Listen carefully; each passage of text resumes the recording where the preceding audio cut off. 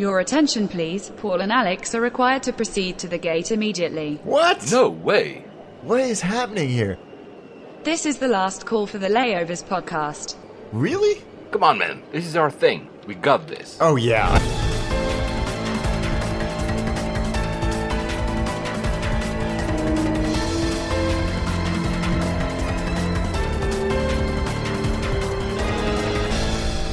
And we made it. Of course, geeks. Flight 75 to Paris Charles de Gaulle. Finally, it took us 75 episodes to get here. For a good reason, we've been putting it on. It's like, trying to find reasons not to do something you really don't want to do. We've talked about it. We hinted at it so many times during our crazy run. 75 episodes. I cannot believe we're 75. No, me neither. The reason we chose it is, of course, because we had to do it at some point, because it's episode 75, so it's a round number-ish, and also because France won the World Cup. Yeah, it feels like an appropriate juncture to, quote-unquote, celebrate this airport. Well, you know what? I was there last week. I did a trip. I lied in a previous episode. I said I was about to go with Cathay Pacific. I didn't lie, but I changed my mind, and I ended up going with KLM and Air France, starting and landing at the final leg in Charles de Gaulle. I mean, now that I've done Frankfurt, you know what? I don't know. Maybe Frankfurt is actually worse. We'll talk about that at the end of the episode because it's quite an interesting airport, actually. France has won. England didn't. Sorry, they did not. No, they did really well. It was nice to see the media being so kind. I think that's probably the best word to the team the day after they lost the semifinal to Croatia. It was great to see. It was a great World Cup, and it took me several days to figure out what to do with myself after it all ended. Exactly. And for those who don't like soccer, you'll be relieved that it's obviously our last ever episode to talk about the World Cup until 4 years in the future. Yeah. But in Croatia, you had a citizenship of Croatia because you went to the squares. I'm sure you were a little bit gutted. Yeah, it was a heck of a final, though. Like the rest of the World Cup, it was really good. For the neutral fan, it was quite a spectacle. So yes, I was sad for Croatia, but I think France had some great players that deserved it, and it was cool to see. Was Didier Deschamps the third manager to ever win the World Cup as both player and manager? Something like that. Wow. Well, yeah, he deserves it. And you know what? If I had put money at the start of the World Cup, France would have been the horse I would have bet on, because really, I think they left at least like 7 to 10 players that could have been world-class talent. True. Not even taking them with them in Russia. I was really rooting for small nations. It was nothing against France because I love it. So I would have loved Belgium, who lost also in the semi, or Croatia. France was very good at reading the adversaries, at creating a strategy, and that's why they won. I will not stop hearing about it for the next 4 years, obviously. And I know we have some French listeners. I'm sure we still love you, but please do not hammer that every time we see you. You can do it a few times, but not all the time. Yeah, actually, it was very fun because the following day after the defeat of England, I was at T5 Heathrow. And at 10 a.m., the signs still had the hashtag "It's coming home." Oh, and at that's 10:05, they realized, oops, like somebody went to change them. So it was kind of, endearing. Let's put it that way. Yeah, I like that. I think that Heathrow have gotten good at getting involved in subtle ways like that. The Star Wars thing was neat, and it was nice seeing them get engaged. So. Yeah, absolutely. Great World Cup. And there was a tweet. Now I forgot. I don't have the link. By the way, the show notes are like 10 episodes are out. I'm so sorry, guys. I will maybe have time in August. There was a Gareth Southgate, for those who don't know, he's the coach of the England team, lookalike. And the cool thing for Aviation Geeks is actually a BA pilot. The guy actually even apparently showed up in his job, so as a BA pilot, dressed with the exact same way like Gareth would actually dress on the bench. So that was super cool. That is cool, yeah. And I guess sales of waistcoats from M&S have spiked by 90% or something like that. He's turned into quite the trendsetter, for better or worse. Exactly. So one thing about the World Cup before we move on, because it's related to aviation, I had a question. People were saying, I cannot watch the live games. What are the airlines that are providing live TV? So I looked it up, and I mean, although the World Cup itself has ended, it still means that you can watch sports.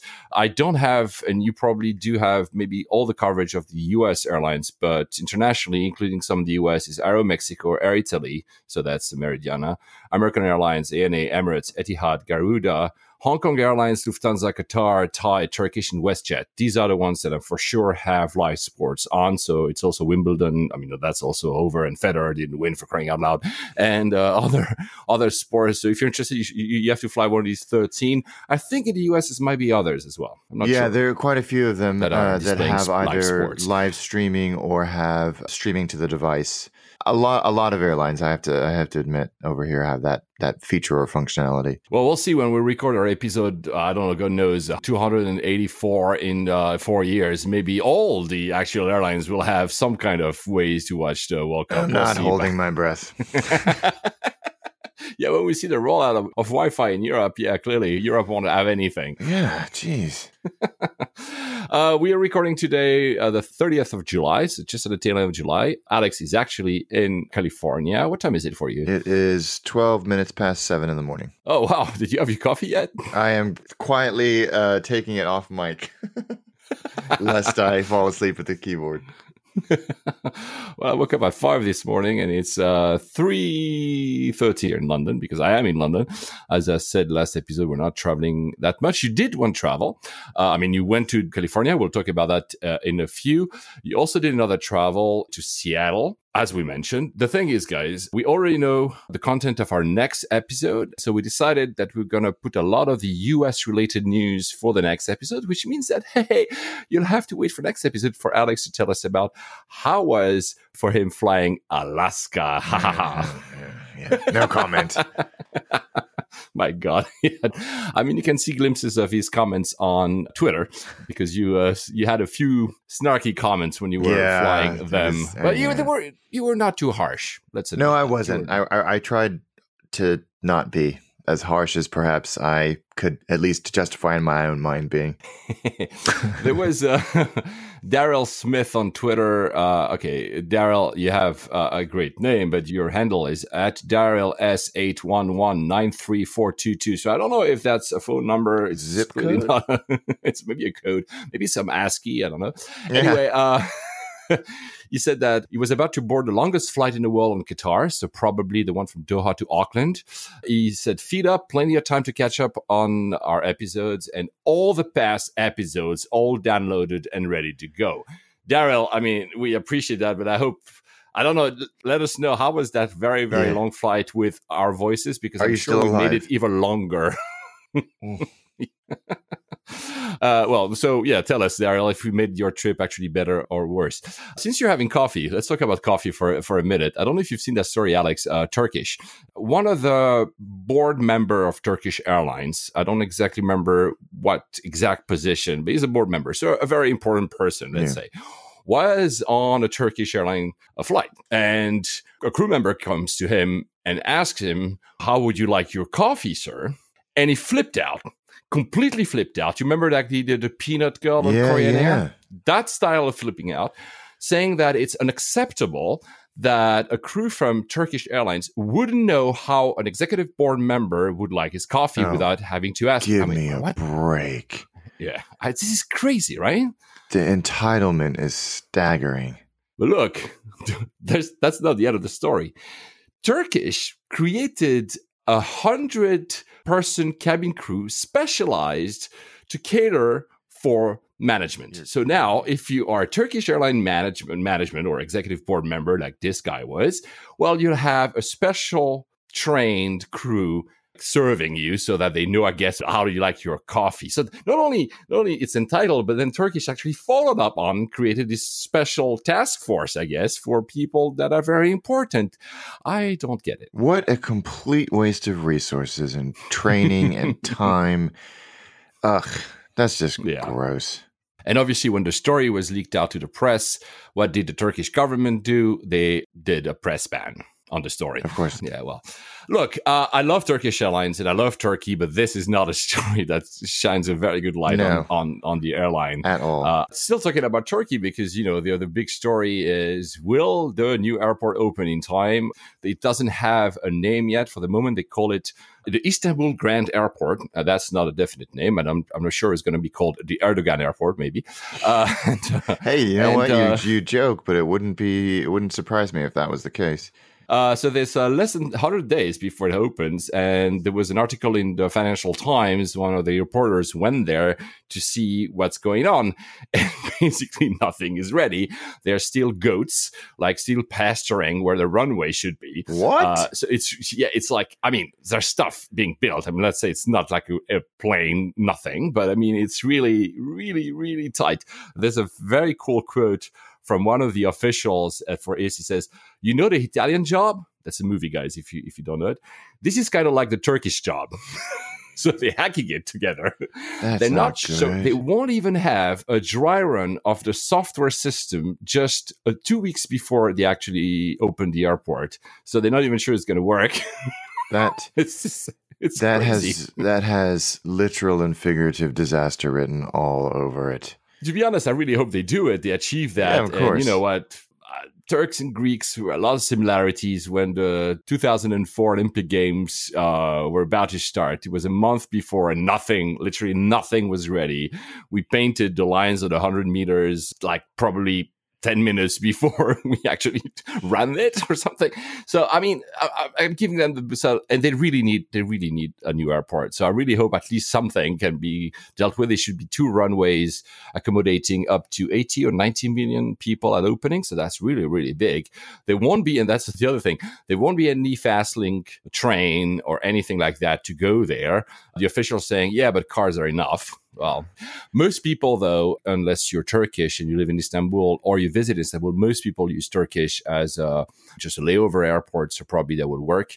I really hope they did make it, but that would be really, it would be really a miracle. tight. And also because your father had that experience, they will shut down completely the current Ataturk airport for 12 hours, move everything to the other one and open it. So that's also will be something quite on a grand scale, and I hope everything works there. I admire any logistical effort like that, be it aviation or otherwise, where you overnight you move something from one area to another, and to most of the public it feels relatively seamless. I just can't even wrap my head around the planning and the orchestration necessary to pull something like that off. So I wish them the best too. I hope it goes well. 14,000 vehicles will be going from one airport to the other to transport everything. It must be quite a spectacle to see all these tugs driving down the middle of Istanbul, Yeah, exactly. Yeah, because the current airport is south, and the new one, guys, if you go on Google Maps, is northwest, which is probably the only part of Istanbul that isn't built. So, they made a good choice because that's the only one that we can actually build. I think in the end, it will be 4 runways, expandable to 6, I think. So there's really a lot of room. That's why they chose that That's place. Good that they thought. Yeah, exactly. Yeah. Exactly. Well, to Heathrow's, defense, it was built however many decades ago. At that time, they didn't know the city would be next to it, right? It's absolutely. And to finish off that, one other quote, which I love, it says, on the 31st of October, so that's Halloween, we are going to be a Twitter trend, positive or negative. So we talked about security in the last episode, and not going to go through this time because otherwise you'll be bored, guys. But there's a new regulation that is about to take place, at least for the UK, I think for the entire European Union. Powder, so that includes Bailey powder and coffee, I just mentioned Turkish coffee, will be banned from hand luggage. I think for baby powder, there will be maybe 200 grams or something that will be allowed, because otherwise, maybe if you want to change your baby diapers, it might be not great. So leading up to my question, how was your trip going to California with your kids, and especially your very young girl? BA did a good job. And, that type of regulation, I think, there's always exemptions for baby formula, and airport security are very understanding. They go through a sort of, not battery, that makes it sound really overwhelming, but there's a few tests that they run to make sure that everything is as it should be for baby equipment, but they're generally very good. And that was certainly the case with us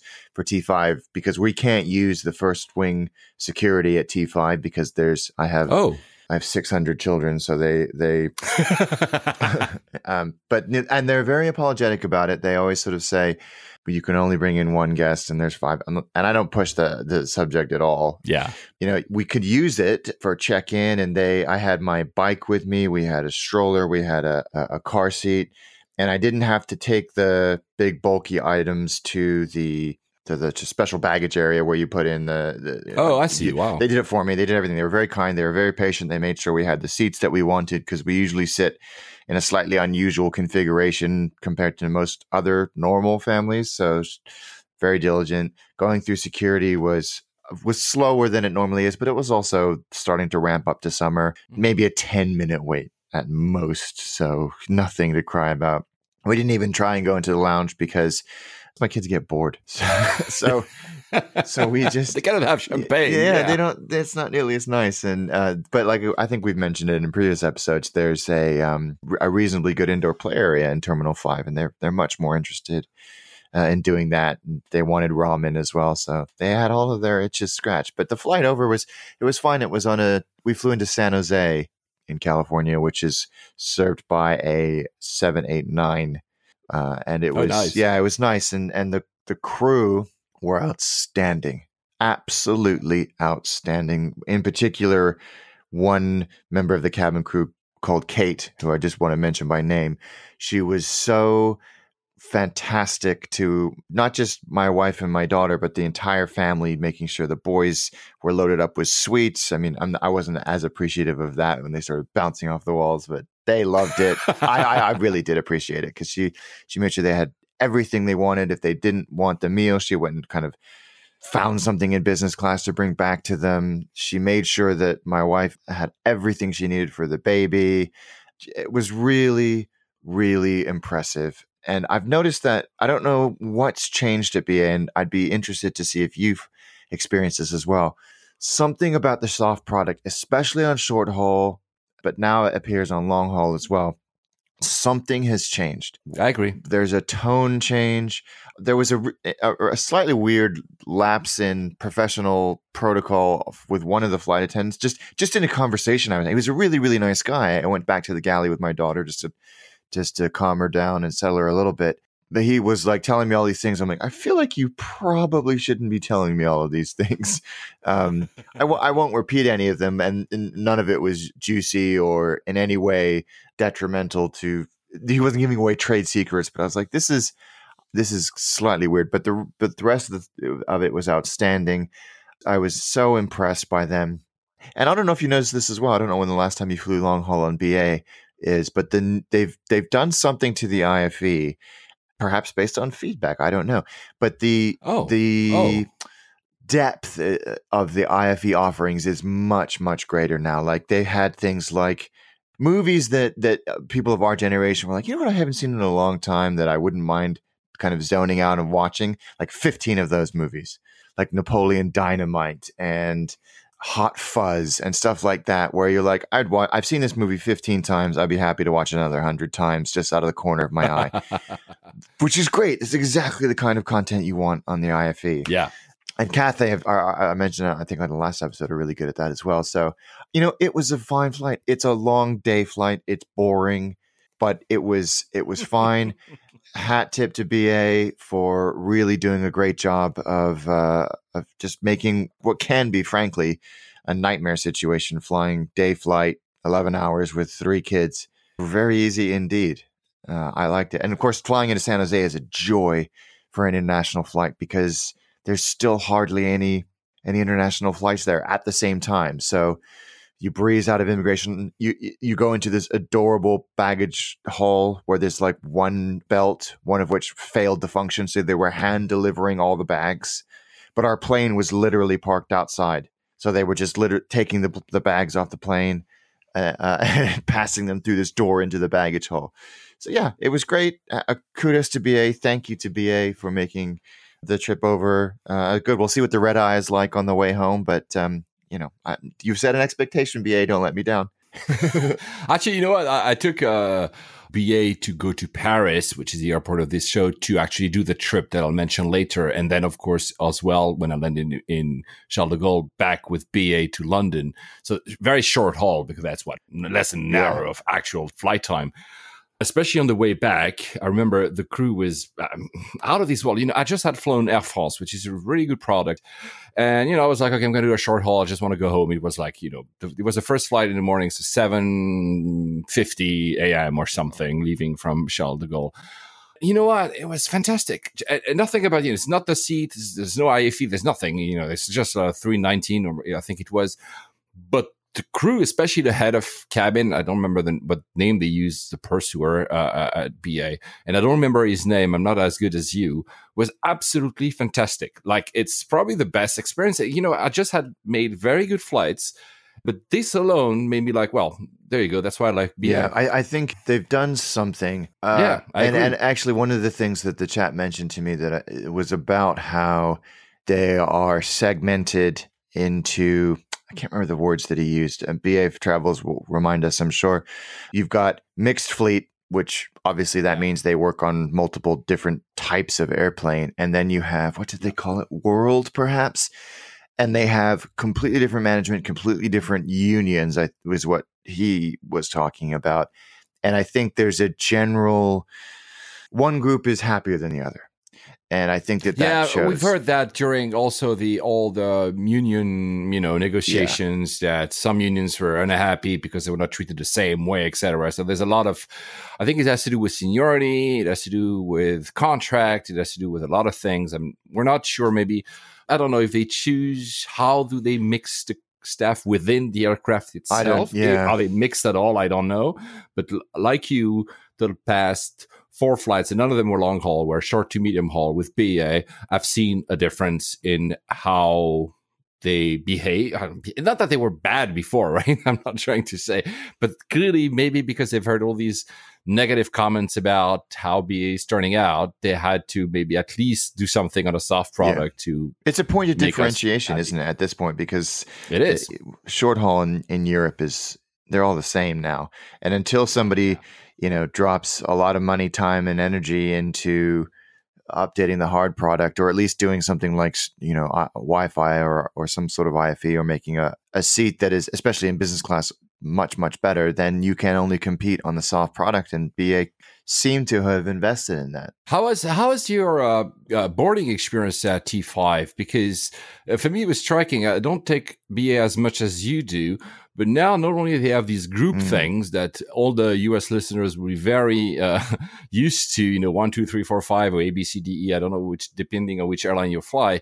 But they've also done like these very weird routing with a lot of chords. So you're supposed to enter one way for group 1 and another way for group 2. And that was at least my case, which I get it, is to avoid, confusion on which line you're supposed to take. But that takes a huge space in front of the gates now. Yeah. And did you have that? Well, my wife had the dreaded Quad S on her boarding pass. So she was she was subject, which I had weirdly on my last trip to the US.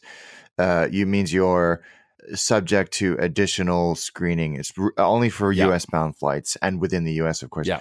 So she was paged to the podium pretty much right when we got to the gate. And then when they realized that we were family, they took us all through. So you were before the others anyway. We were before the others anyway. But they were excellent. They were calm. They were well organized. We were at the gates. We were at the C gates at T5, which don't have a lot of space in front of them. So they have to be, they have to do 2 things. They have to be very efficient, and they have to rule with an iron fist when it comes to people being in the right place at the right time. And they did say that. They said, we board by group numbers, and we'll send you back if you're not in the right one, because we don't have enough space. Okay, yeah, because in the A gates, or the main terminal of Terminal 5, guys, if you've ever been to, there's a bit more space, and they had created this kind of very strange layout, which works. I'm just saying it's totally new. And also, by the way, all of us, including Group 1, which was different before, so if you're business or you're gold, you go through the automatic gate. You scan your boarding pass and you enter. There's no more manual, unless, again, quadruple S, or if you need assistance, or stuff like that, you still will have your passage through an actual person. Otherwise, they just say, oh, starting group 1, suddenly the gates in front become green, and that means you can scan and you go into the airplane. So they really try to automatize that as well. Anyway, enough about Heathrow, because I know that some of our listeners are, they don't really know Heathrow. The one cool, because since we're there, when I had that story, I was there and watching this very strange new layout, and there was this other guy, like you, Alex. I'm first at the gate, obviously, also because my app would tell me before the actual board, so I was already there. So I was lining up, and there was this person behind me, and suddenly this person taps on my shoulder, and I had my headphones, and he taps on my shoulder because actually I was blocking the way for the pilots to actually enter the aircraft. But funnily enough, he says something. He says, yeah, you should let them pass unless you're qualified to fly a 320. And I laugh back and I say, well, I'm not, but maybe you are. And he answers, yes, I am. And I'm like, what? Oh, wow. Turns out the guy used to be a 320 and other aircraft pilot for BA for like at least 20 years. And now works, because you just mentioned Seat, that actually triggered a story, works for BAE, which was just acquired by Rockwell, which itself was just bought by United Technologies. He actually sells seats around the world. Wow. So we started chatting about seat, aircraft seats, et cetera, et cetera. But not only that, he has another business. And he told me every time, and Alex, you've experienced that more than me, the olive oil that you've tried in first class or business class in BA, that's him. No way. He's showed me a picture of the actual, the fact, it's not a factory, it's almost a farm in Italy where they produce it. And he's the guy who goes there and actually makes the deal and makes the olive oil be in first and business class for BA. So that was a fantastic experience because for 20 minutes, instead of just listening to my headphones and whatever, I was chatting about airlines. Actually, we exchanged cards. I think he lives in Dubai now, but also in the Philippines. Super cool guy. I love the kind of stories. Yeah, and where else in the world other than an airport can you have those kind of serendipitous, interactions with somebody who? I love stuff like that. What a cool meeting. Yeah, he actually in the Philippines. The building he lives is literally the next door where I used to live. So like literally, like it's really like in the next block. Like I could see it from that window. Anyway, so that was a fun story. The big story, because we haven't touched it upon, because we recorded. Although you guys have heard the episode lately, we recorded like 3 weeks ago. Boeing actually bought Embraer. Yeah. I mean, only the civil part. It's not a pure buyout, but come on, it's a JV. Yeah, exactly. That's the euphemism they use. I can remember if it was a strategic alliance or a JV, but yeah, that was JV. Joint. I think it's a JV, and it's owned 80% by Boeing, which means that, Embraer, of course, owns 20%, and Embraer is a little guy in that acquisition, but still, it's valued, the 100% are valued at $4.7 or $4.8 billion, which means, I know it's a bit of a joke and not very serious, which means that Airbus was able to buy a Bombardier for $1, or Canadian dollar actually, and Boeing got to $4 billion to do that. Yeah, that's hilarious. I'm sad. I'm slightly relieved that it wasn't a complete buyout, and I think that because of the Brazilian government's hesitance to sell off the whole thing, especially the defense component of what Embraer make. This was probably the structure they came up with. And it feels like a defensive move by Boeing, given the market consolidation that we're seeing at the moment. But I'm interested to see if they take a similar branding route to what Airbus did. They just actually, we said it last time, but they actually just flew the first A220-300, so it used to be the C Series 300. They flew it with the Airbus colors and the thing like a week ago or something. Yeah. So I don't know, but I don't think so. I don't think so. At least not in the close future. Now, in the future, it's possible. There's even rumors that actually they will tap into Embraer resources to develop that new mid-market aircraft, that 797. Yeah. And also the fact that there's low-cost production facilities in Brazil with less cost than the US. So that will also be an advantage. It's not only about the aircraft. Of course, they are important. They are, Embraer are very good aircraft, E70, 90, et cetera, but also for the actual production, the knowledge, the blueprints, et cetera. So that could be something. And to be honest, when you think about it, Boeing has a very much centralized way of developing aircrafts compared to Airbus, which has a very decentralized way of creating.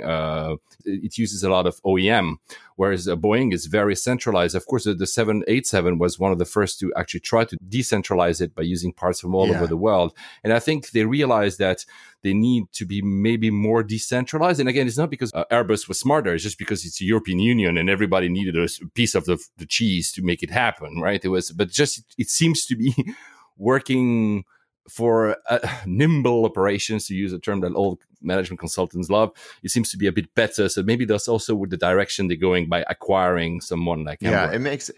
I think you're right. And I think it gives them an opportunity to have conversations with potential customers that they didn't have access to in the past. So somebody that is either a pure Embraer operator or an Embraer and an Airbus operator, now they have a much easier way of having those upsell conversations, or at least a conversation with them now that they have that stake in Embraer. Yeah, and conversely, actually, it also gives reassurance to those who buy Embraer, and especially Bombardier, because that was one of the biggest problems with Bombardier. A lot of airlines were interested in the product because it's a great product, but they say, well, if Bombardier fails, we don't have any spare parts, everything goes to crap, right? So suddenly now it's Airbus, so their trust that it will last. And the same thing for Embraer. Embraer was probably in better shape than Bombardier, but it gives also the kind of reassurance that you have like this worldwide network of, second parts, worldwide network of like maintenance, et cetera, et cetera. So everything makes sense. I mean, we don't like that because it reduces the number of players, but for a commercial point of view, maybe we'll actually end up seeing more Embraer and more ex-Bombardier in the year. I think that's very, very likely. It's going to be interesting to see how it all plays out. There's so many possibilities here. Yeah, we'll talk about the founder of JetBlue who's creating its new airline in the next episode, but he bought like 220s actually. So there you go. Interestingly, when they did that flight, so the first ever flight with the new name Airbus, it's really literally the same plane, guys. There's no difference. But interestingly, in the speeches they made that day, and I picked up a few quotes here, it's quite interesting. One thing struck with me. First of all, they call it, the 220, it's a baby 350. It certainly looks like it. Yeah, we kept saying the baby Dreamliner. Of course, you cannot say Dreamliner, but maybe that'd be awkward.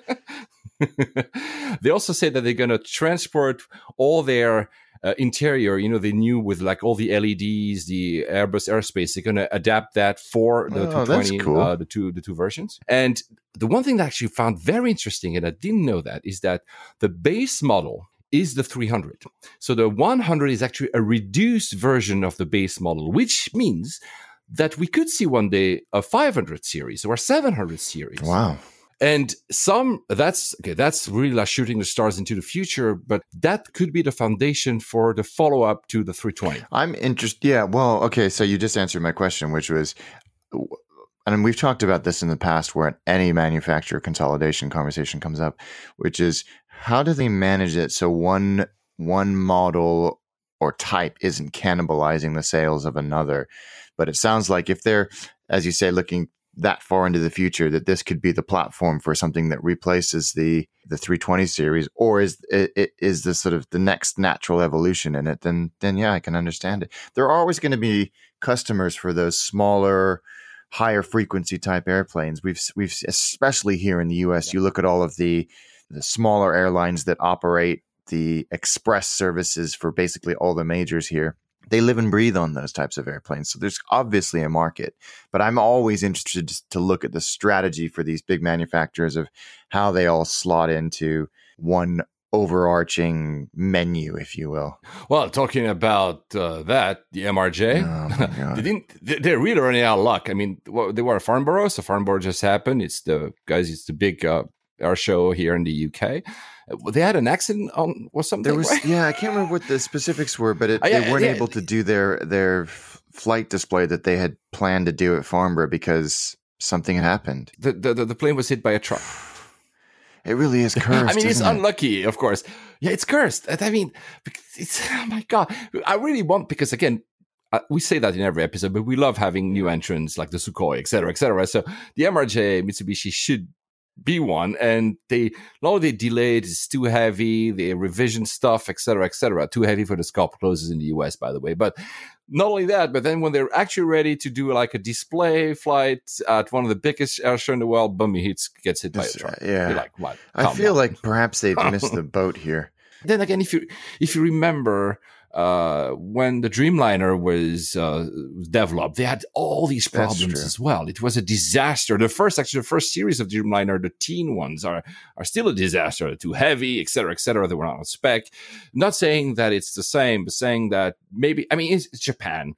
They will try, and they'll end up figuring something. There's no way that Japan cannot do an aircraft. No, you're right. At least I don't know. But you know what? I think it was one of the managers, directors, I don't know his title, for Mitsubishi said, well, the Bombardier C series had to be bailed out of public money and then acquired by Airbus. Mitsubishi won't need to. Burn. So they're very confident that they are. Well, yeah, it'll be interesting to see. I know they have commitments from a few airlines, but I'm excited to see it actually go into production. So now the race is between what will be first, MRG or the new Berlin airport? Oh, man, I wouldn't put my money on either of those. I think the MRG might be first, actually. I think so. And Istanbul as well will be first. The other thing that have you seen, since we're talking still Farnborough, have you seen the Airbus Beluga XL, this huge whale It's very thing? cool. It's just massive. Look it up, guys. It's like it's not really pretty. Let's be honest. And they know they're not trying to make it look all businesslike and cool, even though it has a very workhorse role. They've painted an actual whale face on it. I love it. Yeah, I do too. I think it's such a nice thing to do. And isn't that the one that will carry parts for the 350 or something like that, or 330 neo? I think so. But that's why it's so big. Yeah, and right, this time it's based on a 330. The previous incarnation was based on a 300. So I think it's much more efficient. It's neat looking, and I like planes like this because it's so bizarre. It is. Another thing that was bizarre, it's a story you sent me, was that the U.S., this is not a terrorist plot, the U.S. was wanting or willing to blow a Saudi plane. So this is not a John Le Carré plot here. I think they're doing that for test they reasons, acquired right? I've forgotten about this. They'd acquired a 777, an ex-Saudi 777, with the intent. Was it the Army? It was given to the Army. Yeah, the Army. You're right. The Army to blow up, just to test the rather sinister idea of what happens to an airplane when something detonates inside of it. At various points. And they've done these tests in the past, and there was a lot of talk about should we redesign the baggage containers to have this sort of honeycomb material on the inside that would absorb at least some of the impact of an explosion. But yeah, it was. I don't know if they've done it yet, but it will be interesting to follow because will they tell us what the learnings are? Probably not in the specifics, but I don't even know if I want to see the footage. There's something horrendous about seeing an airplane destroyed in such a violent manner. But I thought that was kind of interesting. And the article, which we'll put out on Twitter, is worth reading as well. Yeah, it's on thedrive.com. There was this thing that I think was it done in the 70s. It's the footage you can see on YouTube if you look it up. They had, I don't remember, was it 737 or 757? Maybe they had made it crash, so they remote control. 707. Oh, 707, even older then, and they make it crash. And it's really like it looks like Hollywood, but it's not. It's the plane crashing with full fuel load to see. They had cameras inside. They wanted to see the spread of the fire within the aircraft to see what should be done to enhance security. I mean, if you're afraid of flying, just don't look the video up, guys. It actually precipitated a lot of changes in the composition of aviation, of jet fuel, the design of fuel tanks, the design of fire suppression systems, because it sort of crash lands. And it's spectacular in all the wrong ways, but it changed, revolutionized, frankly, so much of how those systems are designed. It also taught fire crews a lot about how fire spreads and where the kind of the weak points are, if you will, both in the fire itself Yeah, that was the It point. was it was yeah. definitely worthwhile. Yeah, but it was a remote controlled 707 that they crashed. I think somewhere here in California they did it. Harrowing footage, but we learned a lot. I wasn't able to join you this time in California because we have a long-standing plan with Alex to go to see the Mojave, to see the actual, the cemetery of planes One of together. my favorite places. So not this year, but probably next year, because I don't want to see a plane crash, but I want to see that because it's very close to where you live for the summer. I'm very envious. Although we're still having a good summer in the UK. I mean, we had 2 days of rain. It's back to, it was like 38 Celsius the other day in London, man. 38. That's 100. That's 100 degrees Fahrenheit, guys. It's the UK is not built for that type of weather. Not at all. Another story you just triggered. You're so good, Alex, because I don't have the notes in the right order, and every time you say something, I'm like, it triggers another story. That's what happens after 75 episodes. There was this crazy story in a Chinese airline. I don't remember now because, again, I don't have it in front of me. So in China, let's say that the rules for vaping in the cockpit are very lenient. So you're not supposed to smoke anymore anywhere. You're not supposed to vape also because, vaping, especially the cheap ones, have batteries that could explode like a Samsung S8, right? So vaping is forbidden anywhere. Actually, they say it on most of now the current safety videos. But the pilots on this aircraft were actually vaping. One of them or the two of them, I don't remember. And because there was a little bit of a smoke in the flight deck, he switched a button, which was supposed to be just to remove a bit of air. But actually what he did was a wrong button and pushed all the smoke back to the main cabin, which triggered an alarm. So the guys didn't know what the alarm was, but it was like a smoke alarm.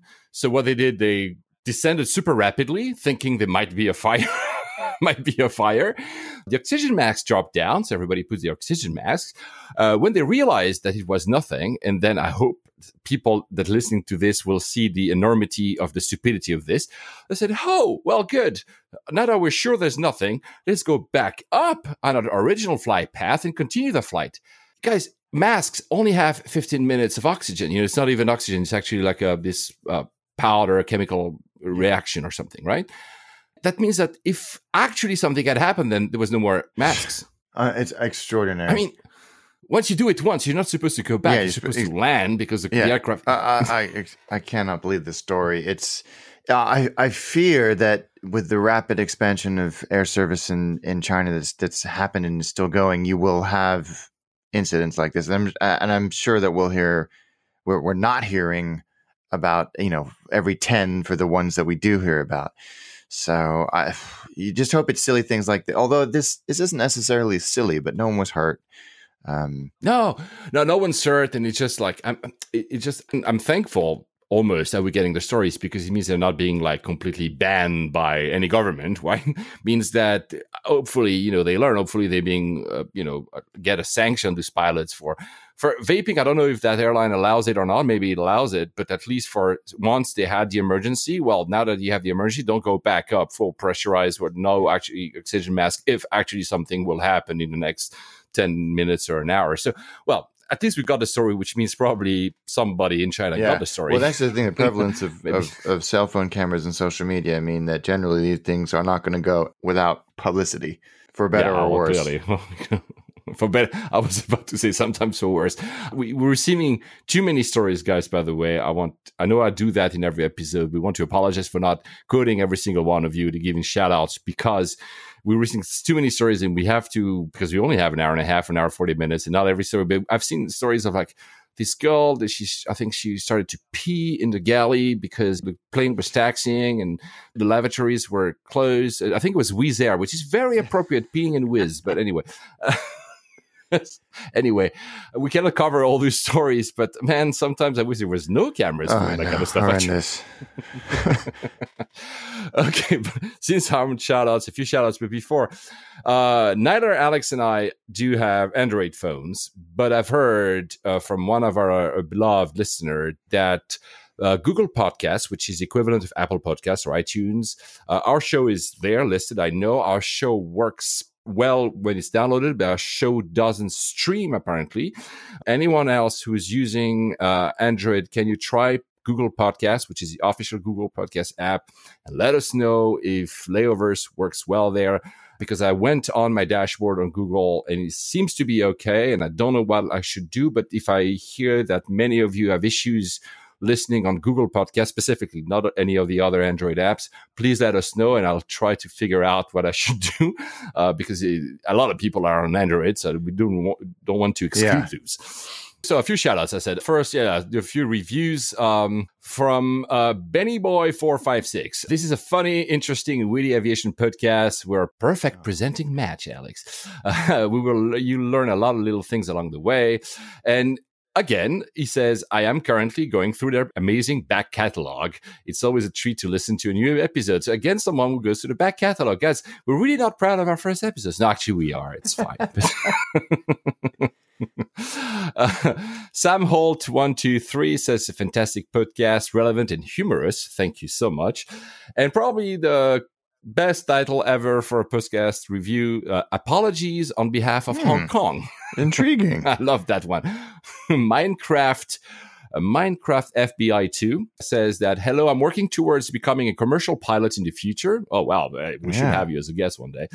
And I was shocked to find that nobody had sent you a review from Hong Kong, so I fixed it. That's kind. He's at Suleiman77W, so it means that you're probably going to fly the 777ER, I hope for you. If you want to see more of Hong Kong and me trolling. Yeah, so you're not trolling. Please feel free to send us stories. Very, very, and thank you so much for having written that. So now we have a review from Hong Kong. Very happy, very, very happy. There's on Twitter at Parky Parks says that another brilliant episode. That's our last one to listen during my car commute to work. And inspired me for some great travels in the past 12 months. He's been to Croatia, Rome, Oslo, Naples, Budapest, Dubai, Hyderabad, Florida, Dubai, Singapore, and Kuala Lumpur in the next 6 months. Yeah, well, see, he's charting as much as we do now. Yeah, jeez. I don't know if it's a good thing to inspire people to travel a lot, but at least to travel, yes, you should travel. So that's for sure. Open your minds, you do that. And his name is Gavin Parks. And what else? Oh, yeah. And Sunil Karkara, so at Glucode, one of our early listeners, still listens with much dedication to our show. Says he was listening to the last episode on board Air India 183 from Delhi to San Francisco. That's one I was going to say, that's a long flight. I flew out of San Francisco recently and saw that flight sitting at the gates at the international terminal. And I was just figuring out how the heck did they do that flight. That's just amazing. I'd be very interested, actually, if you have time to send us some notes on how that was. I've said it already, but clearly Sunil, because he flies clearly more than we do, and like very different product than we do as well, although he does fly as well some BA products to here in London.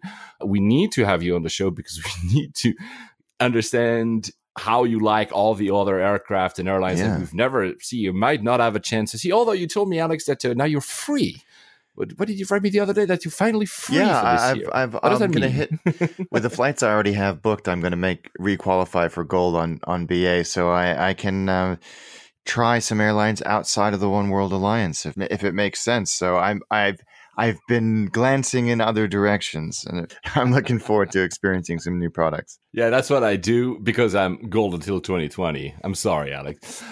So there's also at Rollofunk on Twitter. How did you know I was secretly hoping for a new episode for tomorrow's Helsinki to Narita flight? Well, of course we know. We know everything. We know when you guys are flying, so that's why we put the episode. That's special dedication for you. And he saw at Haneda, so he must have done both Narita and Haneda as me, and I'll come to that in a minute. He saw the new Lufthansa livery on the 350, so I've never seen that. And he says that I know the new style has been dividing opinions. Personally, I find it calm and understated. I think he's right. It's great. It's great livery again. Since I'm on Lufthansa, I had a few questions about the trip report in brackets I did last episode. People asked me, did you have a pajama? Yes, there was a pajama in first class Lufthansa. It was actually one of the best pajamas I ever had. It's really good. It's really classy. I still think that I should do maybe one day a blog post and taking pictures of every single one pajamas, and maybe yours as well, and we can compare notes and saying which was the best of all the pajamas we ever gotten. My favorite is still Asiana, but mostly for the style. It's colorless and it's very stylish. It's still my favorite. But this one is really good. People also ask me about the amenity kit. So it's no longer the small Rimowa. You remember, like a very small Rimowa, like also Thai Airways does. It's another simple black cube in leather, but very well done and very well appointed as well. So that was actually good. The one thing I'll mention here, Lufthansa is probably in first class the best eye mask I've ever tried, even better than my favorite, which is Emirates first class. It's really, all the eye masks usually are like an 8, like an infinity sign. So like this one has, you look like some kind of Flash man or something. It's like super big, but so it really covers all potential light coming in, but very delicate how it falls in your eye. I actually sleep with it during the summer here in London because I have, the sun wakes up at 5:30 or something. So it's actually, it's that one, guys. It's one. I'll do maybe the same. I'll do a post with pictures of all the eye masks, because Alex and I must have a huge collection of eye masks and amenity kits. Anyway, what else? You had a friend, Anton, at Derloos on Twitter. He said that one thing I meant to mention after the ORD episode, Chinese airlines are mopping up the pilot ranks here in Russia as well. But instead of offering competitive wages, Aeroflot used their clout to make authorities delay critical certification paperwork. So basically, that's how they block pilots from Aeroflot to go to China. It seems like shooting yourself in the foot. And since we're in Russia, an interesting story, because I just read that the other day that Air Belgium, is that called? So Air Belgium is one of the new startup airlines in Europe. They do Brussels to Hong Kong. Their first flight, which was like maybe 2 weeks ago, had a whopping 15 passengers on board. 15, yeah. Well, to be honest, I want to fly that, because having an aircraft with only 15 must very be comfortable, awesome. And you would get very good service, I would imagine. Well, I hope so. Yeah. Primera Air, whatever the new airlines are doing, they will just cancel the flight, because, guys, I'm not saying do not fly them, but they're canceling every single flight that has not enough passengers. So I'm not sure these very attractive airfares stick to Norwegian, guys, as long as they're in business, at least. So, and that was interesting, because I don't know if you know, guys, I know that Alex does, that to go from Europe to Japan, for instance, or Hong Kong, all these airlines have to go through Russian airspace. Russian airspace is a very awkward airspace. It's beautiful, beautiful scenery, but it's awkward because since it was USSR back when they signed this big agreement about over territory flights, so the rights of flying over other countries. They never signed that. So they signed bilateral agreements, and they allow airlines to fly ad hoc. And their policy is they allow usually one single airline per country. One exception being the UK. Both BA and Virgin have this authorization. But that means for Norwegian, it's a problem, because SAS already has the rights. And Norwegian is it's been months trying to get, because, they fly now to Singapore, but that can go below Russia. They're trying to get other destinations in Asia. And of course, if they have to avoid the Russian airspace, that just, the flight becomes super, super long and maybe not economically viable. They cannot get it. And the Russians are really adamant of, like, Air France has it, that's the only airline in France. Lufthansa has it, only airline in Germany. SAS has it, and sadly SAS is like 3 countries, so there you go. I think Norwegian even tried from Ireland, but they said because at Aer Lingus, I'm not even sure they're flying that direction, but for the moment it's not flying. It's a strange situation, because really that airspace is it's very, very and valuable. They know it. They know exactly what they're doing. You almost wonder if there's, I don't know, maybe this is the case and they're just being obstinate, but if there's some sort of neutral third-party arbiter of things like this. It feels like there should be. Yeah, normally there is. But if I'm not mistaken, because you just mentioned money, if I'm not mistaken, it could be, guys, look it up. I think it's $100 per passenger that flies over Russia. That is a lot of money. That's a lot of money. Yeah, that's a lot of money, man. Which, by the way, tells me, so why would they say only one airline? I get maybe the political implication, because that's a chessboard. It's also like, so they can put political pressure on a country saying, oh, we won't allow anyone else, or we won't allow you anymore. And that, okay, this is political stuff, and we're not going to go there. But purely economically, more airlines, more money for them. Yeah, right? that seems a lot more political than financial. The cynic in me says. Yeah, I think they threatened to cut KLM's rights to do that when Amsterdam Airport said that they wanted to reduce the number of slots for Russian landing rights. They said, okay, if you do that, KLM loses its rights to fly. So then I think Amsterdam backtracked. Childish. But I mean, it's fascinating to see that. It's an awkward story. That look it up, guys, if you're interested. It's very interesting. By matter of comparison, back in probably just after when this treaty was signed, I think it was just at the end of the Second World War, it would take you, I think, 36 hours to go from Europe to, let's say, Japan. There was even a slower route that would took you almost 90 hours to get there. Man, we complained about 12 hours. 90 hours with like stops, I think, in, if I remember correctly, Rome, Beirut, Calcutta, Bahrain, Karachi, Yangon, Bangkok, Manila, and then they would arrive in Japan. It's insane. Oh my God. Yeah, we should not complain as much. Can you imagine doing something like that? Still talking about Asia, because you spotted that. You remember the founder of Hainan Airlines is dead. Pretty young, actually. I don't remember his age, but he was below 60 for sure. I mean, of course, Hainan is not in the best shape. Lots of debt, let's put it that way. But I don't think it was foul play. But you saw the aircraft that could have been the aircraft that was bringing him back. Yeah, he was killed in an accident China, right? in the south of France. He fell. In idle moments, I occasionally open up one of the plane tracking apps and saw a plane doing a rather unusual route basically over my house in the UK. And it was a VIP configured 787 owned by the HNA Group, which is the parent company of Hainan, of which this man was the chairman. And you figured out that it perhaps was a repatriation flight.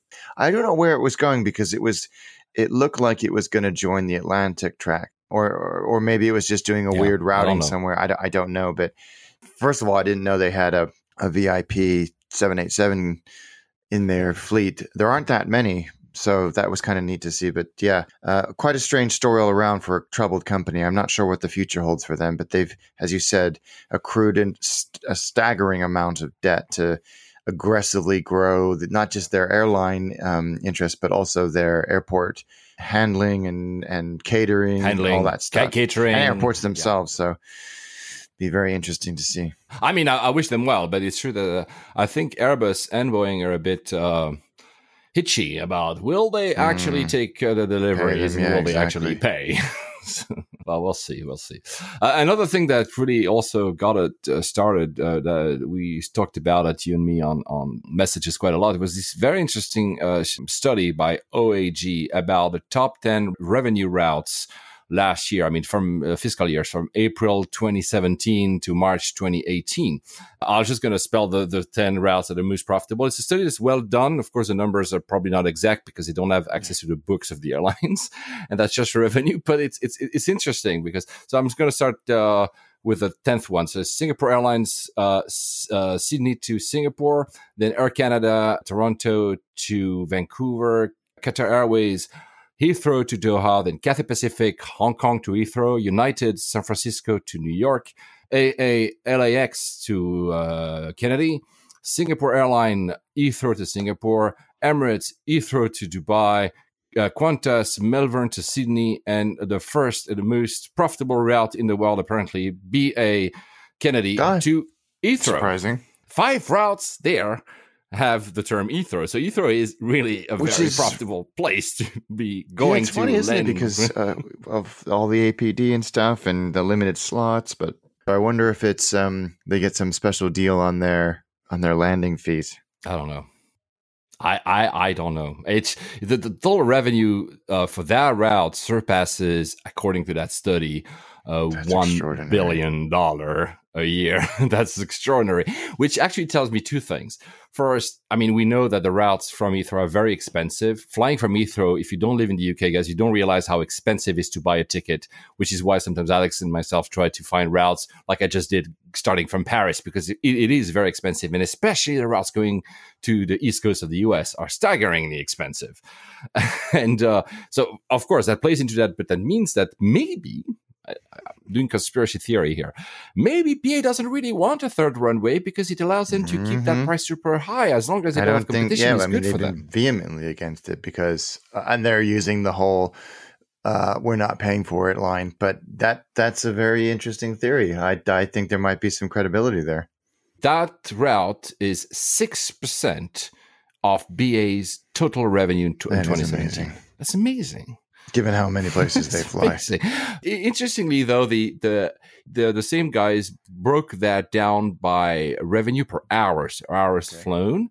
And in that case, the highest is actually Heathrow to Dubai by Emirates, which seems to be very, very profitable as well, which explains why we have like 25 billion flights a day from all the airports in the UK to Dubai. And they all because people, when they don't live in the UK, they might not realize that. But every time I fly Emirates, these planes every single one is full.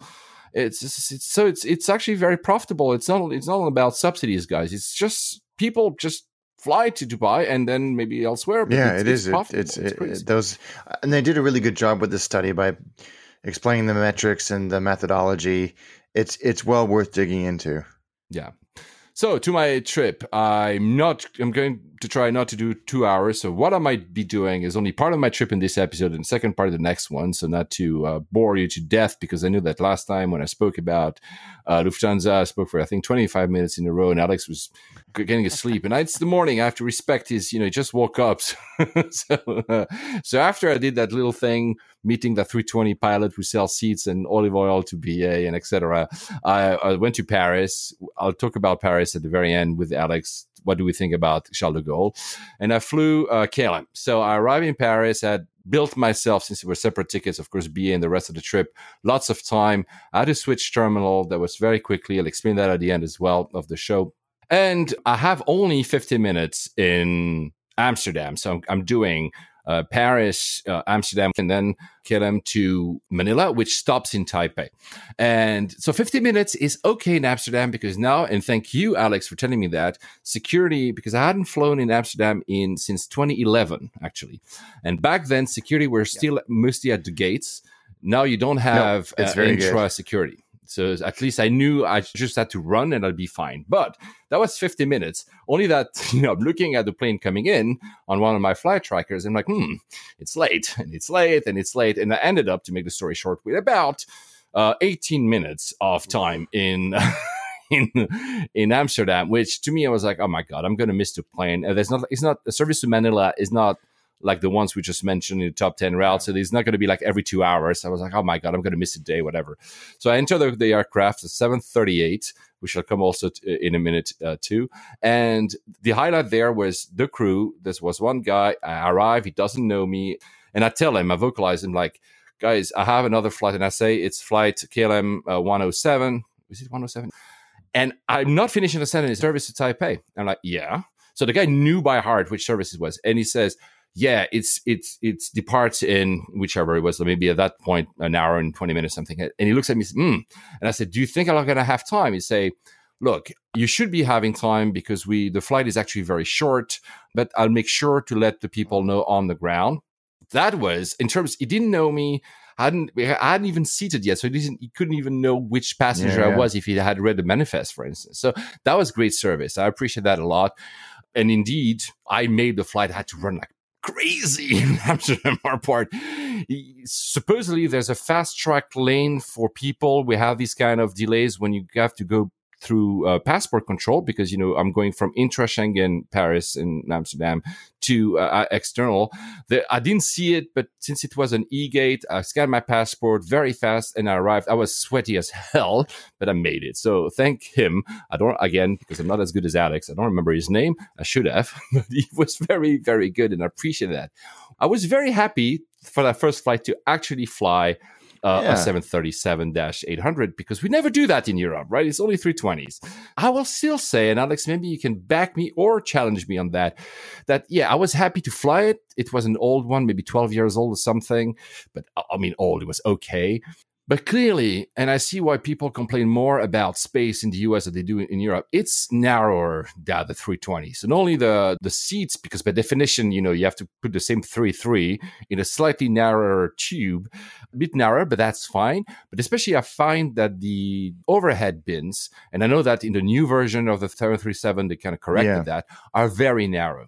And that created a lot of turmoil for the poor flight attendants trying to play Tetris and put everybody's stuff on there. And that's something that I will say probably the 320 overhead bins are a bit smarter because they just open, there are these blocks that open, whereas the 737 have these drop downs. Yeah, it definitely feels, especially with the overhead bins, and like you say, they've paid a lot of attention to that on the newer ones. But yeah, it doesn't feel as spacious. I mean, it's not like, wow, it's like, so much room for activities in here on a 320. It's not, but it definitely, just with the way it's laid out. And I think if you don't have, what's Boeing's lighting system called? I can't remember what it's called, but they've got this neat lighting system, which is optional, that actually makes the cabin feel much more spacious. KLM don't have that. And so you do feel, with those darker seats, it all feels a little bit more claustrophobic. Yeah, and I will say that's the thing, though. Thank you for, again, you're reading my mind. And that's the thing I was not... there's two things. I don't like the color blue, and I'll come to that in a minute when I talk about my second flight. But the fact that they chose this blue almost everywhere, because it's KLM's color, I think it ages not as well as white, for instance. I know that a lot of people criticize that all European airlines just have like plain white everywhere, but at least it feels a bit airy, and you cannot really tell the age of an aircraft because they all look the same. Yeah. Whereas that blue, it clearly dates. You can say, yeah, that was a design that they used to do in the 90s. Not anymore. And that enters your mind as like, it's an old aircraft. And actually, it was not that old. Probably just the design is old, and they kept doing it for quite a while. So that's not something I did enjoy, to be really honest with you. The one thing, though, I just said, quite old aircraft, every single seat, they had power. Wow, that's unusual. Yeah, exactly. And I was like, okay, that's cool. I really enjoyed that, actually. But the funny thing is, when we were taking off, they said on the PA, please, everybody remove everything from power. I was like, do they need a power to take off? Anyway, so the funny bit here is that I had put because I did to fly KLM, Air France was later, and also Delta. So I had my booking code and my name in all the three apps. And it's really funny how they try to compete with each other to tell you what is the next bit of your trip. I really thought that KLM would give me the KLM information, Delta the Delta information, and Air France the Air France information. But since it's one single ticket, they all were notifying me. And actually, pretty cool. No, but I didn't, cool. to the point that I could actually have checked in on three of them. Really? Yeah. The once I did with one, then of course it stopped working on the other because, I guess the system would tell that I'm actually already checked in. But I could have checked in with the Delta app in Paris to my Paris to Amsterdam. It was possible. Wow. It's amazing. That is I cool. did KLM because I wanted to try KLM app, which you also said it's pretty good, actually. It is good. Yeah. There's a couple of good features which I was really impressed with. But yeah, I had never thought about. I've had that with American Airlines and BA. I haven't tried Cathay with BA, or have I? I can't remember. But the interoperability is mixed at best. I wasn't able to verify everything because obviously once I had checked in with one, I couldn't do with the others. But they kept, sending me the update. This is your gate. I'm like, oh, wow. So I received my gate in Amsterdam when I was running like a madman on TripIt, TripCase, everything, plus KLM, plus Air France, plus Delta, F34. Like, yeah, I know, guys. At least they were all saying the same thing. Yeah, exactly. Otherwise, you would be like freaking out. One other thing that you would have loved, because we complain about that sometimes, they actually say, the PA says, after the safety video, they say, you will need to use headphones if your device produces sound. Oh, thank goodness. Please, all airlines follow suit. Yeah, right. So the second flight, 777, I think it was 200, not a 300. It was good. So it's also not a newer aircraft. It's a 222 configuration. It's similar actually to what United might have on bigger flight, but especially Qatar 330s have. You don't have all aisle access. It's a lie flat. The very positive thing is that Dutch people are tall. Yeah. So the seats, Qatar, horrifyingly squeezy. You cannot turn when you're sleeping. I'm not talking the 350. I'm not talking the 380. I'm really talking the 330, which they use are medium routes, which is really not a great seat on Qatar. So on this one, it's not only very long. When I was in full lie flight, I could actually just not touch the end of it. So that's actually pretty cool. But also quite large. I'm not a large person per se, but I'm tall. That bit was actually comfortable. For a 222, which is now we're spoiled, Alex and myself, because we've been to Cathay and even BA, which is a bit awkward, but at least you have more privacy.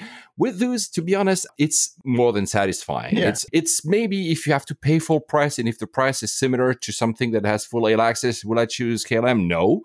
But at least I didn't feel completely squeezed, which some airlines, they tell you, oh, of course you have full lie flight. And the lie flight is so tiny that you don't actually have lie flight, which, by the way, was my experience with Delta much later on in my trip.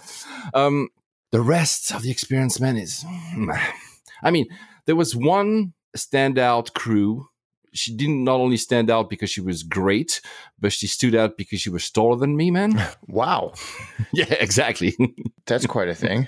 Yeah, she was amazing. So that, I was happy because of someone like that. But the rest of the experience, I don't know, man. They give you this amenity kit, which is not bad, but has nothing in it. Like literally nothing. As a pair of socks and an eye mask and a comb, and that's pretty much it. Why would you give me then don't give me an actual amenity kit. Put the stuff in the lavatories. Just give me an eye mask. And then there was a dinner and there was a breakfast before landing at Taipei. I didn't take the breakfast because I knew that then I would take Taipei to Manila, which is only 2.5 hours. The first flight is about 13 hours. So I took dinner because I didn't have much to eat before that. I was pacing myself. Yeah. Man, I took I shouldn't have, but I took the beef. Worst.beef.ever. I've never eaten something so disgusting than this. Now, honestly, it was like a shoe, so it was impossible to eat, and the taste was bad. It was really, I didn't finish it, obviously.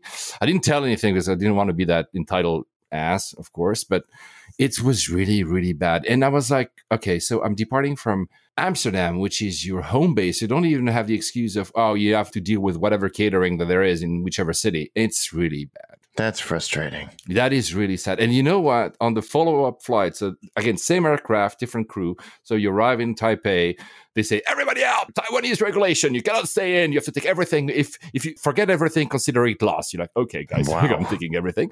Although it's the same seat, whatever, when you come back. That bit, I had a different crew, and I'm sure they balance the crews. Once they do 13 hours, they stay there, and then the other one does just a bit to Manila, and then they switch again, or something. There must be something to keep within the regulations. There was a small lunch, and there was pasta, and this time I said no beef. I was like, you've learned that lesson. But that pasta was probably one of the best I ever eaten. But maybe because it was from Taiwan, I don't know. But that pasta was simple pesto pasta, nothing very. But honestly, one of the most delicious pastas I've ever eaten in a flight. So really, I don't know if I was unlucky or whatever. But I mean, just for that, I felt like, no. Something for Mastication Nation. We'll talk about that beef one we need day. to go back and do a redux. So a few other things about that flight, and I'll do the rest in the next episode. A few other things about that flight is because I think Alex and I were very much vocal about that as well. We both said that always KLM has and is very forward-thinking when it comes to use of social media. They're the champions. Well, I tried because, again, I was in Paris, about to maybe miss the flight. I said, okay, what do I do? Oh, well, they're very good at Messenger and Twitter DMs, whatever. So I sent them a Twitter DM and a Facebook message just saying, okay, and I was very proactive. I looked at what people were doing. Name, e-ticket number, a booking reference, everything. So they cannot go back and say, oh, we're missing, we don't know if it's really you, whatever. Yeah. And well, the only thing they were sending me is like, oh, well, if you lose your flight, you'll be automatically rebooked. That was the only message I got from Twitter DM. So I'm like, and you remember you were even telling me it sounds like it's a robot that wrote it, which probably is. Yeah. And you're like, at least mark it as a robot, I'll be less frustrated. Yeah. But I'm like, And then on Facebook Messenger, they replied 9 hours after I sent the message. Oh, no. at least the Twitter DM was like an hour. So by the time I was in Amsterdam, I was able to read it, which was not very helpful. So I'm going to backtrack a bit of their champion. I don't know if they're using way too many robots. Yeah. I think it's going to be interesting to see how that. I did worry how that was going to scale, and it sounds like it's been inelegant at best. Yeah, that's absolutely. frustrating. Yeah. Even if it's a robot, make it say something like, "Is there anything else I should help you with?" Yeah, a follow-up message. And then if it doesn't understand, then you get connected to a human being. Yeah, and it didn't. You remember, I even sent you the screenshot. The first thing I got was, how likely are you to recommend KLM to a friend? Oh. I was like, no, nothing. Yeah. You just gave me like a template answer. I'm not going to recommend anything to anyone, right? Before you've even finished the conversation, as far as you're concerned. Yeah, it's a bit dire. So KLM, so both. So I'm not going to dwell on it, but I'm not sure I would fly them again. And there's nothing against KLM. I'll talk about the other flight in the next show, guys. Same group. Air France was much better. The irony is Air France is losing money and KLM is not. So maybe actually KLM has something right, but man. Yeah, very possibly. But you know what? So I was telling you, is KLM better than United? Oof. You know what? It's close, actually. It's close. Oh, it's horrible to say it, but it's... I really felt I was in an American airline, and the color blue. Do you like blue seats yourself? Because in the US, everybody has blue seats. No, Delta has blue seats. A lot of people do, and BA have got they've moved away from the blue seats, haven't they? They're all black now. But because yeah, blue you're right. for me tells me, I don't know. It doesn't age well. No. And I think it becomes. It's not. I get it why they do it, because it becomes dirty. Dark blue gets maybe not as dirty as beige or whatever, but it just doesn't.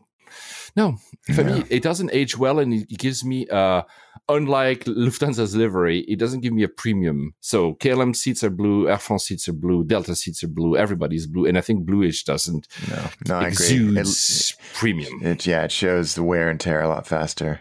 Yeah, I don't like it. So, anyway, guys, I'll come to the next bit of the flight in the next episode, because we need to move on to actually Charles de Gaulle. So how do you like Charles de Gaulle, Alex? When anybody says I'm going to Paris and I'm going to fly, I spend at least an hour trying to dissuade them from doing it. I mean, it's not one failing. It's just so many things coming together to make for a horrendous experience. Where it is relative to the city, how one gets from the airport to the city. Before you even get to the airport, you're in a bad mood. Because it's a pain in the ass to get to the city or from the city. That's their worst. That's probably their worst bit. I think so. The French are so good. France is so good at creating industrial projects. They have the high-speed train. They're one of the first one. They have the entire country has nuclear power plants. I mean, we can dislike nuclear power plants, but when they set their minds to create something, they do something. And they do it well. Yeah, exactly. Well, that's why it's such a successful country. But for that, it seems that the form prevailed over function. Yeah. And you have this airport that is super big, a bit out of Paris, but has no real link to get to the city. I mean, you have like an RER, which is like a regional train. And then you have, the highways backed up all the time. It's a nightmare. Yeah, it's frustrating. And I think it's like so many older airports, be it in Europe or North America, where it started as an airfield in the 40s or 50s, and it's just grown and grown and grown and grown and grown. That is what it is, but the lack of a high speed or convenient or anything airport express is just an infuriating thing. And then the airport itself is like something else. I can't. Yeah. So just to add on that, because I think we even said it in maybe 10, 15 episodes ago, they are planning to actually put finally a high-speed train that goes from Paris to the center. Actually, there is a high-speed train station next, but it doesn't go to Paris. It goes anywhere in France, so that's great if you want to go to Toulouse or whatever. Which I've done. Yeah, and you're right. It's very convenient. I came up from the south of France, and you get right there, and you're there at the airport, and it's great, but you can't get to Paris. Go to Paris! It's crazy. It's a TGV line, so it's, yeah. Yeah. So they are planning to build one. I'm not holding my breath, but I mean, I hope they do it. Now, there's a very different experience when you are layovering in Paris and when you are actually going as an origin or destination airport, which we just mentioned. And also, and we'll start with the first one, there's a very different experience whether you're T1, whether you're T2. There's also a T3, which is for low cost. We've never been to it, so we're not going to address it today. T1 is the oldest one. What do you think about T1? is this like weird shape thing. Yeah, it's like they were trying to be very space age in like the 60s. Exactly, that's it. There's all these form of unfunction. Yeah. There's like it's like something out of the Jetsons. You have all of these. Are they escalators or are they travel like in like? What do they think? They don't even go straight. At some point, they go horizontal, then they go a little bit down, then they go up because I think they go under the road or something. Yeah. So it's really, guys, if you've never been, you're on this people mover thing, escalator, flat escalator-ish for about 15 minutes. Yeah. I mean, you can walk on it and go much faster.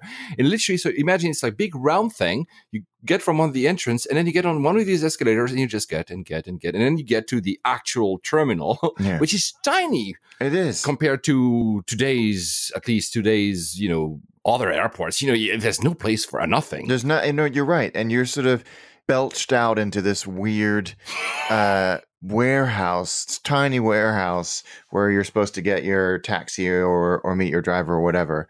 And it's, you come from like this, what was clearly a vision of the future when they were building this dome of intersecting travelators. And you're like, you look around going, what the hell is this? This is, again, as you say, this is massively form over function. I mean, it's great for pictures because that Jetson style is great. I love it. I mean, but if you're in a hurry. Exactly. I admire of architecture. It's great. And you should, guys, see it once in your life. But it's really not very practical. Let's be honest with you. Not at all. So now Terminal 2, it's much bigger. Terminal 2 has A, B, C, D, E, F. Yes. Strangely enough, E is actually the latest one and the flagship, if you want. So I'm just going to give you one single piece of advice. First of all, if you need to transfer from 1 to A, it's a bit of a pain. But if you need to transfer between, because it's A, B, C, D, you say, oh, they must be next to each other. And they are to a certain extent. But if you remember my trip report when my flight was canceled from Helsinki, had to fly with Cathay Pacific from Paris to Hong Kong.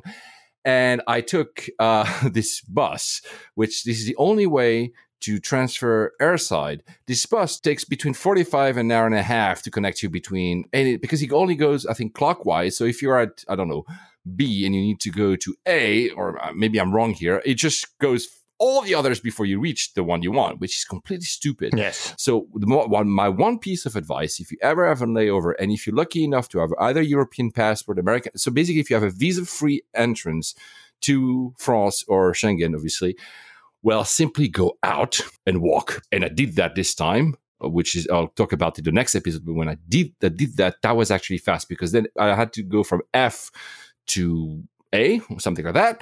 It took me 12 minutes walking outside and it's fine. You go out, customs and everything was pretty okay. It's not the greatest, but it's okay.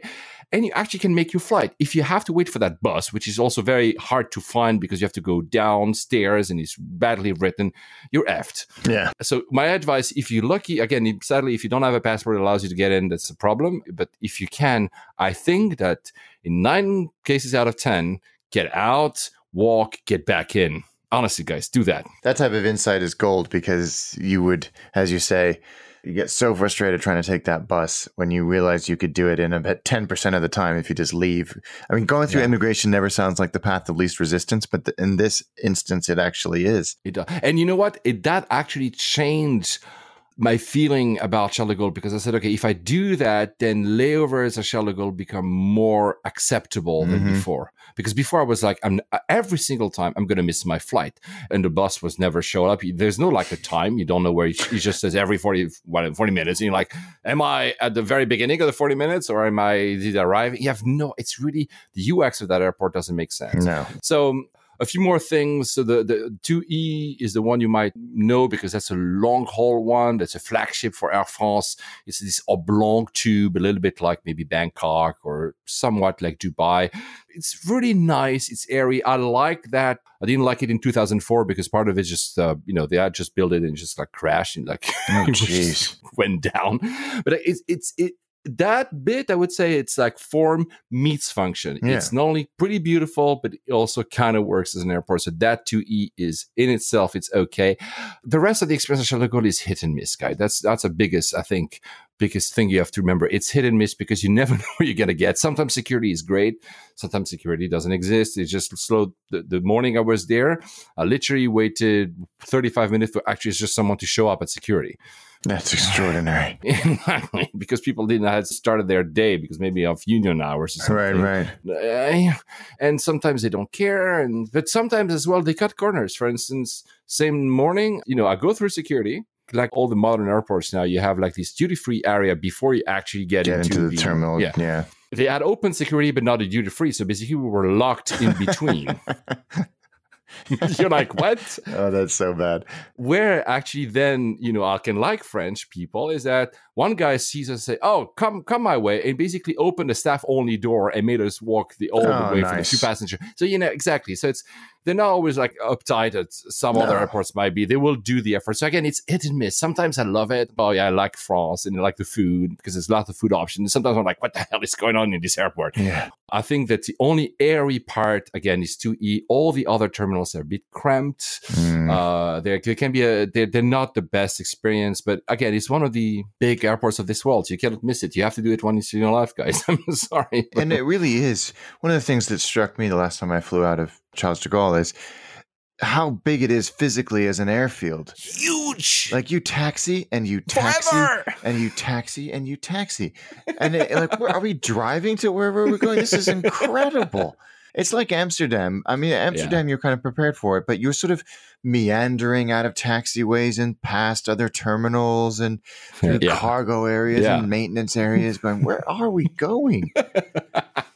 Actually, it's great for the views. And when you land or when you take off, guys, just take a look. There's room. They have 4 runways. They could be 8 easily. Yeah. There's nothing around it. There's nothing around it. In that sense, it's good planning, like Istanbul we mentioned earlier, but just do the freaking link to go there.